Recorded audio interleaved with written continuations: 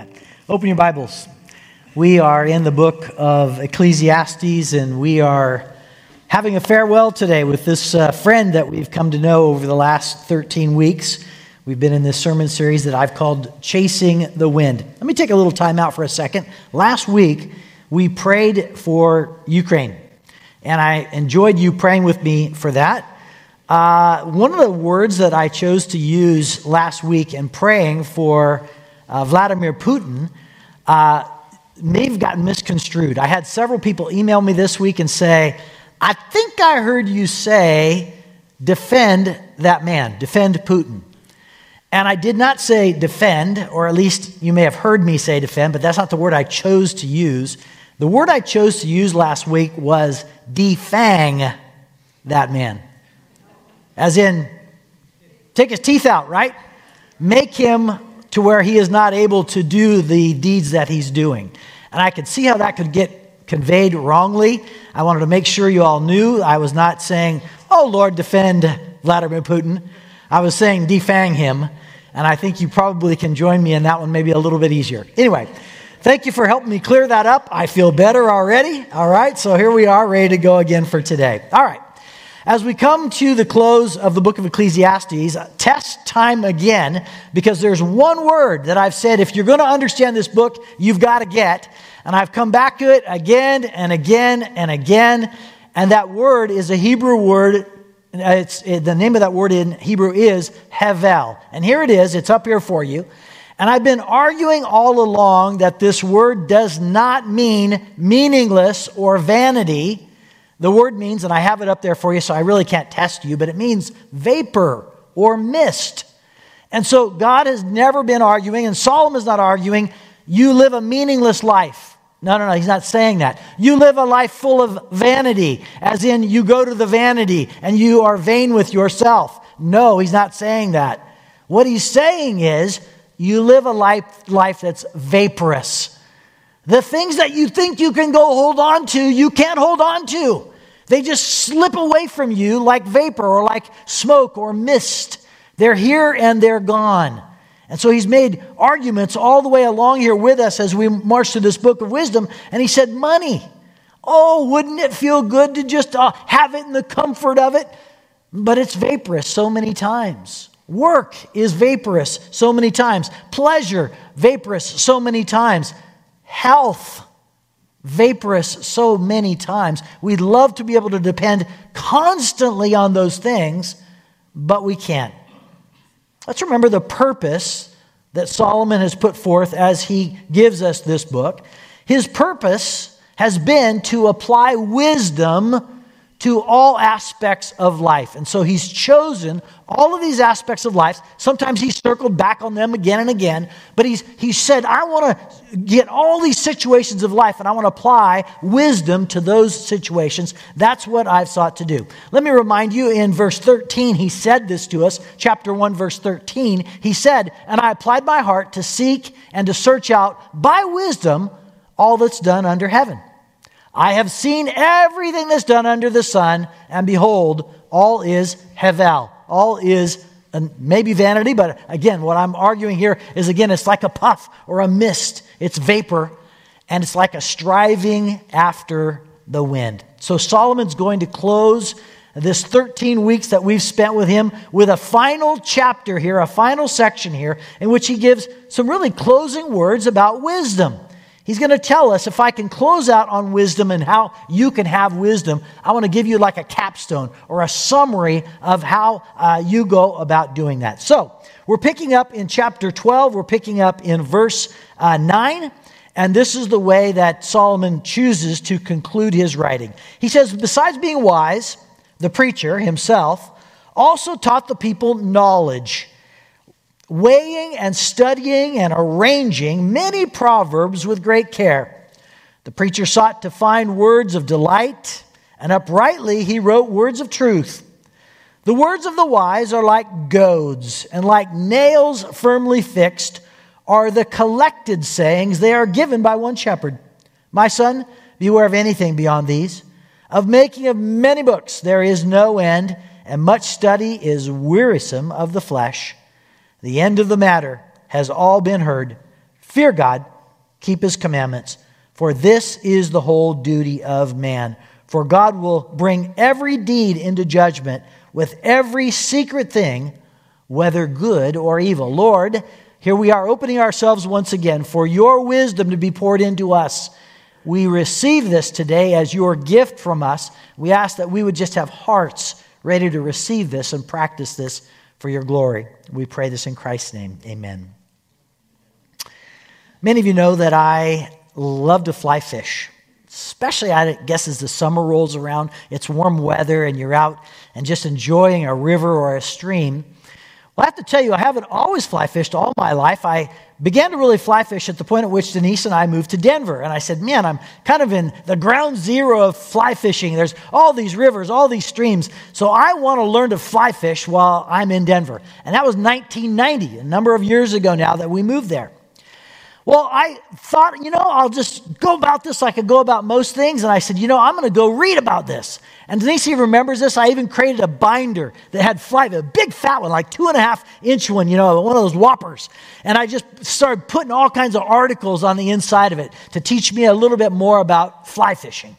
And I decided I was going to go and talk to some people. So I went to fly shops and I talked to people there about where I should be fishing. And I studied maps about rivers and streams in the area. I bought the right flies. And that whole first year, I bet I went fishing maybe 8-10 times, and I didn't catch a fish.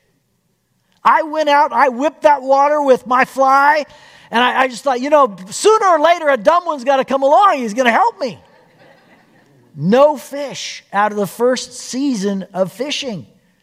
I'm like, what is going on here? Well, there was a man who was at church, and he heard my woes. He had pity on me. And he said, Brian, let me take you fly fishing. He says, I've done it a few times. And so, ironically, his name was Christian. And I said, Christian, I would love to go with you.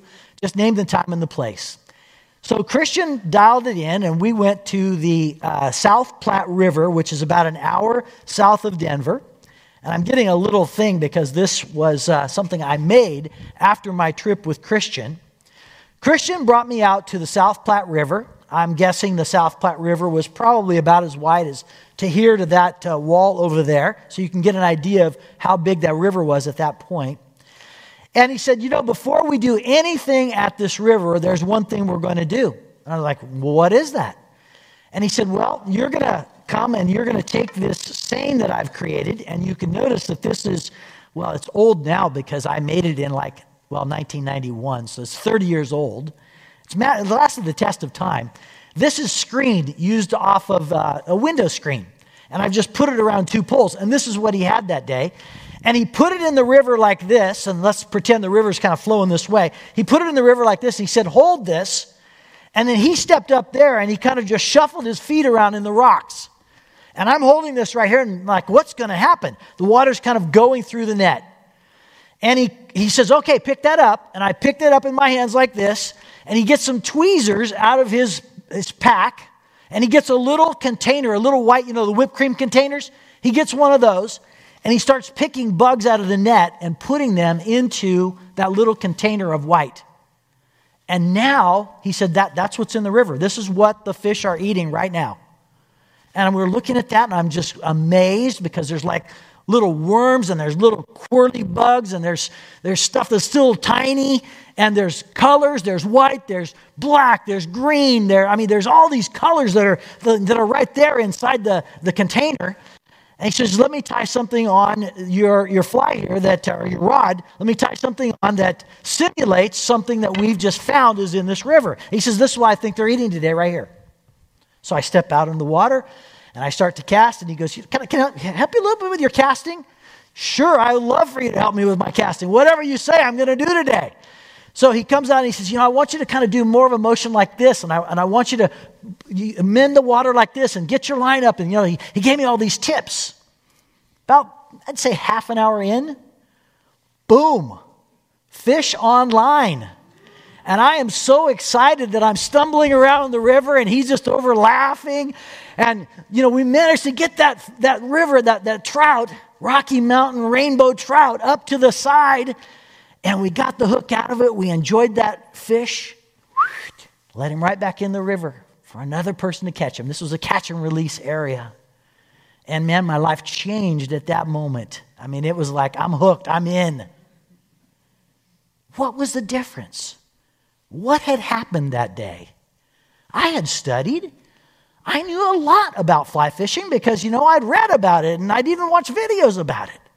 But something happened that day, and I had to have somebody kind of show me, give me a next level, as it were, of how to go about that. And I would say I had some knowledge about fly fishing, but I didn't yet have wisdom about fly fishing. And that's what today Solomon is going to tell us. He says, I'm going to tell you about wisdom. I'm going to help you understand how to have wisdom. It's what I want you to apply to your life is wisdom. And I'm going to say there are 5 truths today about wisdom. If you want to have wisdom, these are 5 truths about wisdom you need to understand. And as we close this out, he's going to give us this capstone on how to have wisdom. And there's 5 truths I want to give to you today. All right, here we go. First one, we gain wisdom over time. We gain wisdom over time. Verse 9 says it this way, besides being wise, the preacher also taught the people knowledge, weighing and studying and arranging many proverbs with great care. We wish that wisdom could come to us by waving a magic wand over us. Just bam, here it comes. But wisdom doesn't operate that way. Wisdom usually matriculates to us over the course of more time. It's kind of like learning math or maybe learning a foreign language. Don't we wish that we could just put the chip in our brain and speak a foreign language? Wouldn't that be awesome? I mean, I just love that. I mean, Google Translate getting close with us, right? We can kind of put something in and have it do it. But that's not our brain. That's something happening in a computer somewhere. And we wish language could work that way, but language doesn't work that way. We normally learn language by learning a few words and a little vocabulary and then starting to put a few phrases together and making a lot of mistakes. If you're not willing to make mistakes, you can't learn a foreign language. And that's the way that wisdom works. You've got to be able to put it on and try different ways. And that's what he's telling us is that I'm imparting to you wisdom so that you can begin to practice that in your life. Now, again, if you look at the passage, it says that he was applying or helping us apply both knowledge and wisdom. So then the question comes up, well, what's the difference between the two? What's the difference between knowledge and wisdom? Well, that's a good question, and I think we probably need to get that clear in our brains. So I put a definition up here for each one of those. Wisdom is the ability to discern or judge what's true, right, or lasting, whereas knowledge is information gained through experience, reasoning, or acquaintance. Leave those up there just for a moment for me while I talk about this section, because again, in order for you to understand wisdom and knowledge, you need to understand that you can always have knowledge without wisdom, but you can never have wisdom without knowledge. Because knowledge is learning some facts about something. I knew facts about fly fishing, but I needed wisdom to be able to actually apply it and be able to make it productive.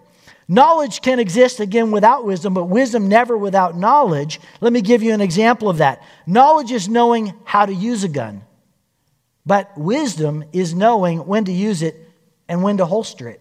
That's the difference. Knowledge can exist, again, in ways in which we are studying the Scriptures. And we can study the Scriptures for a long course of time, but wisdom knows how to apply it and knows how to apply that in a proper way within our lives. Knowledge, for instance, memorizes the 10 Commandments, but wisdom applies it to life. Knowledge understands, again, where the light has turned red. Wisdom applies the brakes. Knowledge knows, hey, there's a bog over here, sinking sand over here. Wisdom goes around it. And so again, wisdom is that application of knowledge in our lives. Solomon is saying, I'm giving you both wisdom and knowledge, but what I really want you to pursue in your lives is wisdom, because wisdom is, again, this thing that you need in your life in order to be able to lead a whole life and to be able to glorify God in the process of that. Unfortunately, it doesn't come to us like lightning. It comes to us more like a gentle rain over the course of time. And that's exactly how Solomon even wrote the book. Solomon didn't write the book quickly. He didn't write the book in a haphazard way. He wrote the book in a very in a very deliberate manner, and he chose his subject and he chose his examples very, very carefully, and that's why it has ended up being a masterpiece. Because it not only conveys truth to us, but it conveys to us a level of aesthetic beauty. He's been a scholar and he's been an artist, and he hasn't given us just word pictures, and he hasn't given us little phrases just in order to be cute. He's given it to us because it's conveying to us truth, but it's also done that in a very beautiful way. Again, wisdom by its very nature usually goes against human grain. It's not something that we initially would seek out or like, but once we recognize it and see it, it becomes something very beautiful to us. And that is the way that Solomon approached this letter, is in a very deliberate fashion over time. And he's also telling us that's the way wisdom is received, we bathe in it over a course of time and we make it our very own. All right, here's the second truth about discovering wisdom I want you to see. It often comes through pain. It often comes through pain. Wish I didn't have to say that one, but I do. Verse 11 says, the words of the wise are like goads.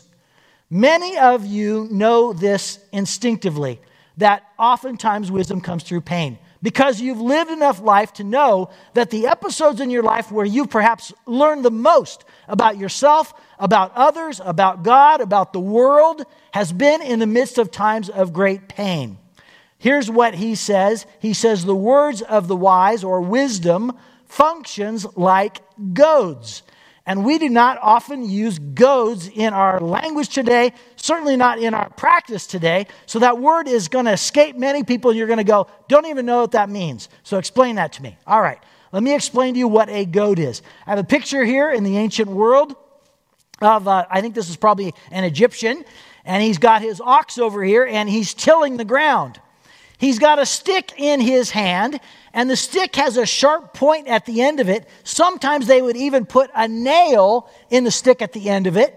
And when the animal is not doing what you want it to do, right in the rear, whoop-oo, hey, woo, and that's called goading the animal. And so again, what happens is you give direction to the animal, you give inspiration to the animal at times. Sometimes it's just a tap on either side to tell the animal, hey, I'm here. Let's move on with this. And Solomon is saying, guess what? Wisdom operates like that. Wisdom is a goad to you. It sticks you. It prods you. It says, hey, beware, don't go over there. Hey, beware, make sure and do this. And wisdom is always acting in this way of prodding us or poking us, and it's providing a level of temporary discomfort, but it's providing always overall health and well-being. That's the overall goal of wisdom, is always to bring better life to us, but in the process, sometimes it prods us in ways that are uncomfortable to us. Let me remind you, Hebrews chapter 4, verse 12 says it this way, for the word of God is living and active, sharper than any double-edged sword. It penetrates even to the dividing soul and spirit, joints and marrow. It judges the thoughts and attitudes of the heart. And that's the way God's word works. That's the way wisdom works, is it's always dividing. It's always getting into the deepest parts of our souls and our bodies in order to offer us direction and offer us correction. Pain is an important part of learning wisdom. I'm wondering, raise your hand if you've watched any part of March Madness. Can I see some March Madness fans here? Maybe, I don't know, maybe 30, 40% of us have watched some March Madness. There have been some great games. And for those of you who don't have no idea what I'm talking about, March Madness happens in March, ends early about April, about right now. And it's all the best college basketball teams from all over the country that come together to play. And they play in this big tournament. One loss and you're out, so it's just always on pins and needles, and there's just some great games. Well, there is somebody that caught my attention during March Madness that I think understands this notion that wisdom involves pain. His name is Mike Woodson. Mike is the head coach of the Indiana basketball team, and if any of you know anything about Indiana and Hoosiers, I'm sorry, but it's like next to religion, basketball is in that country, or in that state. I mean, it's just like big, big, big. And Indiana has got a decent team this year, and they did make their way into March Madness. But the point was, back in February, they had 5 players on the team that had a level of misconduct against the rules of the team. We never quite found out what they did, but it was pretty grievous. And so Mike Woodson does something in February, which is in March. It's going to be going to the big dance, the big tournament. And in February, he takes the 5 players when they're playing a game that was kind of a must-win game, and he says, "You're sitting out today." They all put on their shirts. They all came in, and they sat down, and they watched the individuals that probably weren't the starters that ended up playing that game and lost to a very low-ranked team. Why did Mike Woodson do that? He did that because wisdom says it is actually more valuable for the character of these players to be developed than another win. That's what he knew. I am building men. I'm building athletes that are for a lifetime, and I'm willing to subject some pain right now in order for something greater to be developed, which is the character of these men. And wisdom will oftentimes do that to us. It will cause some short-term pain for something that's more important in the long run. And be on your lookout if you're learning wisdom, because those kinds of things end up happening as we're learning about wisdom. Third one here, wisdom comes like a collection. And in verse 11 it says, "Like nails firmly fixed are the collected sayings.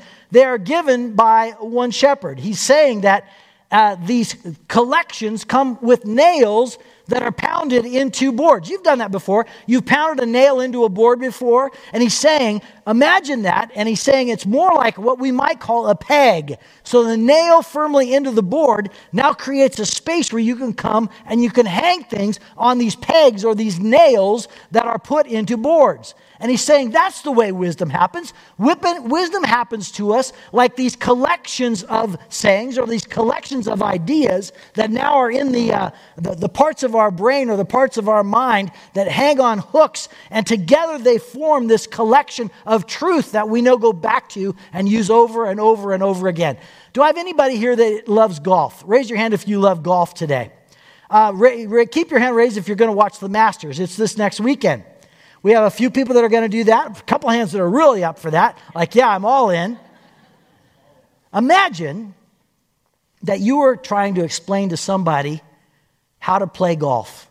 They'd never played before, never seen the sport before. Or you were explaining to them how to have a golf swing. I'm asking you, could you do that in a sentence or with a few words? My sense is no. If you're explaining the sport of golf to somebody, you're going to have to use paragraphs, many of them. And you might want to even use some photographs or some video, or maybe you'd actually bring them a golf ball and show them a golf ball and show them the clubs that they would use and explain to them, wow, there's different kinds of clubs for different kinds of shots. And you got a long litany of explanation that you would go into in order for them to understand how to play golf. My point is, wisdom is like that. It doesn't come with one super expression in which it encapsulates everything at every moment. It comes with a collection of sayings or a collection of ideas, and we hang those in our minds off these firmly embedded nails, and we come back to those and we say, okay, let me borrow from that piece of wisdom that I know and let me apply that in this situation. And I'm constantly building out that library of those collected sayings. That's the way wisdom operates. And too many times I think that we think wisdom is like this some light switch, on, off, it's this is what it is. And it's like, no, it's more like a collection of ideas from God that we are using and we are operating from. And so it's this collection. Wisdom number 4 is gaining wisdom it doesn't come from endless study. So this is what wisdom has not gained. It's not gained from endless study. And some of the children, and indeed some people here today, are saying a hearty amen. Because, again, it's like, I knew all this study wasn't really valuable. I don't gain wisdom from that, Mom and Dad. Verse 12 says it this way, "My son, beware of anything beyond these. The making of many books, there is no end, and much study is wearisome of the flesh." Wisdom is not the domain of just smart people. In fact, many smart people, by the world standards, would never qualify for being wise according to God's standards. The wisdom of the world does not match the wisdom of God. The world can become very enamored with endless reading and endless writing, and that's what they oftentimes think yields wisdom. But Solomon's saying, no, it doesn't come that way. He's saying, the writing of many books is not what produces real wisdom. Did you know that there are 2.2 million books written in the world every year? Year passes, another 2.2. Bam! That's how much is written in our world. 275,000 of those titles come from the United States. And by the way, this is not even including self-published works. So things that might include on the internet or shortly written articles. This is just books that actually have ISBN numbers that go into catalogs and libraries. 2.2 million every year. This number blew my mind. Think about this for a second. Amazon now has in its titles, this is astounding, 48.5 million titles. Can you believe that? I mean, that's beyond even comprehension for me of how much that is. It's so much. Solomon is saying that there isn't wisdom that's necessarily in the consumption of all of that writing.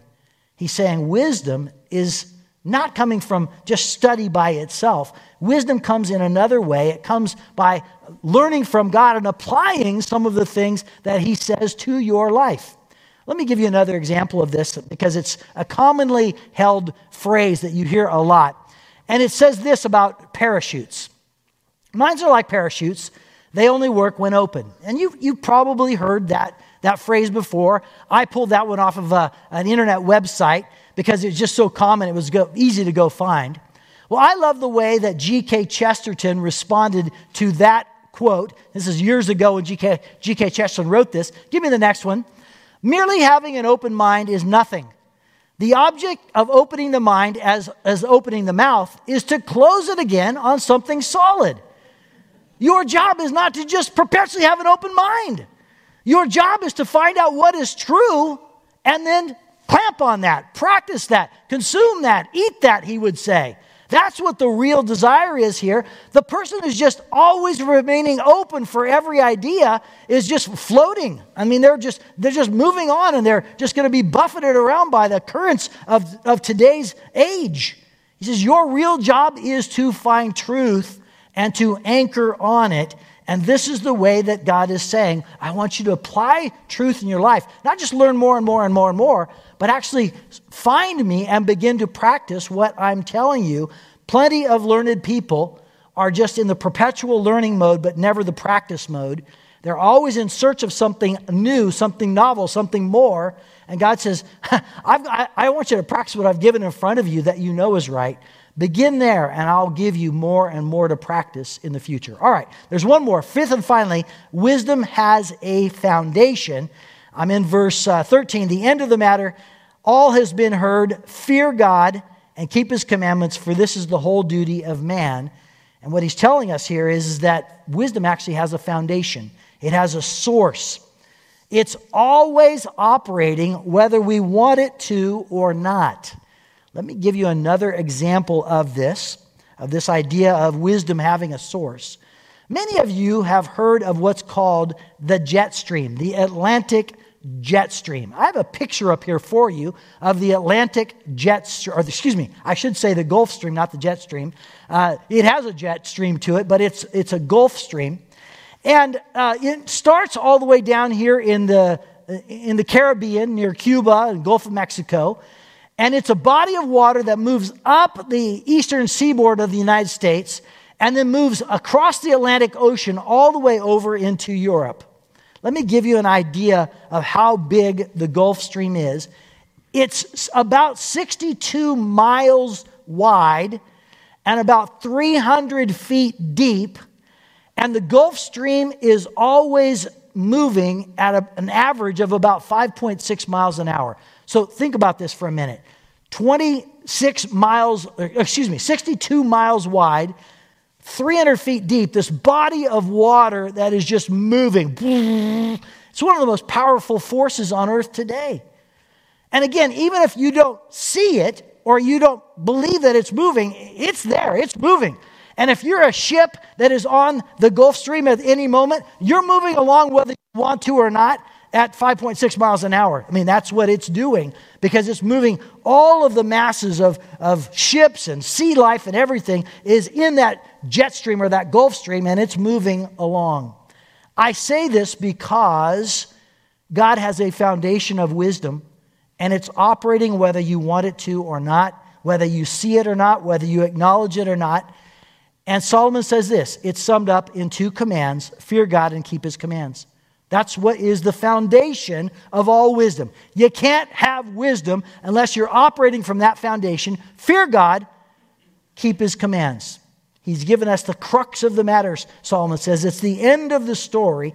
It's the design for all things. It's the design for all people is to fear God, keep his commands, because we live in a moral universe in which God has given us his laws. And that's the way that we exercise wisdom, is having a right relationship with him and desiring to do his will. I like the way Eugene Peterson captures this final section or this final little phrase. He writes it this way. He says, the last and final word is this: fear God, do what he tells you. I mean, that's just straight out, right? Fear God and do what he tells you. And that has wisdom as its foundation, and we would do well to remember that. Well, Solomon has concluded how to gain wisdom. He tells us that we gain wisdom by summing up this foundation that we have with God of fearing him and doing what he says. And I wonder, is that your default position? Is that what really matters the most to you? Is that you desire to fear God and do what he asks? Let me just tell you, most of us do a pretty bad job of that. At least, in the natural world, in our natural flesh, we would do a pretty bad job of that. Because here's the deal. We normally have a greater desire to please ourselves than we do to please God. That's really at the heart, the nature of sin on the inside of us. And that's why Jesus comes, in order to actually break the cycle of that. Jesus, number one, is going to pay for the rebellion that we've had against God of wanting to please ourselves more than pleasing him.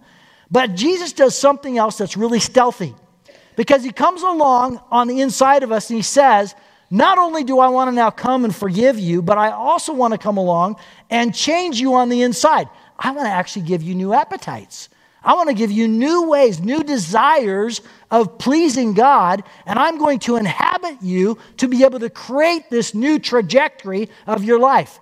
So I don't want to just forgive you, but I'm actually going to change you. And if you have any possibility that you're going to fear God and do what he says, it's going to be actually me living on the inside of you to accomplish that. Because Jesus would say, I'm pretty good at that. In fact, I lived my whole life doing that to perfection, and now I wish to, in my death and resurrection, come and give that kind of life, that kind of hope to you. And so if any of us are going to have this opportunity to live out this life of pleasing God, of honoring him by fearing him and wanting to do what he says, it's going to be this life of Jesus that's welling up on the inside of us. It would be remiss of me today if I didn't invite you. If you've never trusted Jesus as your Savior, it's impossible for you to do what this book says unless he's living and giving that life on the inside of you. Maybe today would be the day in which you'd say, Jesus is for me. I want him to be my Savior, and I want that kind of life given to me. And supernaturally, that begins to happen at the point at which we receive that, in which we invite that, in which we welcome that.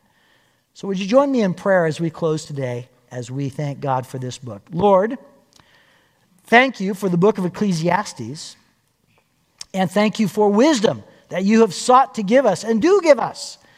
And this wisdom is best found in the person of Jesus.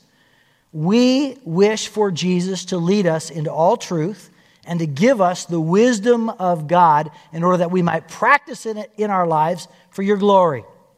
Lord, for individuals today that would say, I'm not sure I've really ever received Jesus.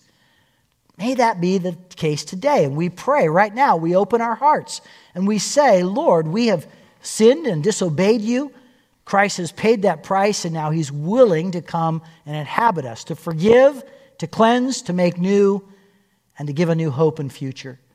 And for individuals that are ready today, Lord, may they say yes to you in that time and in that space.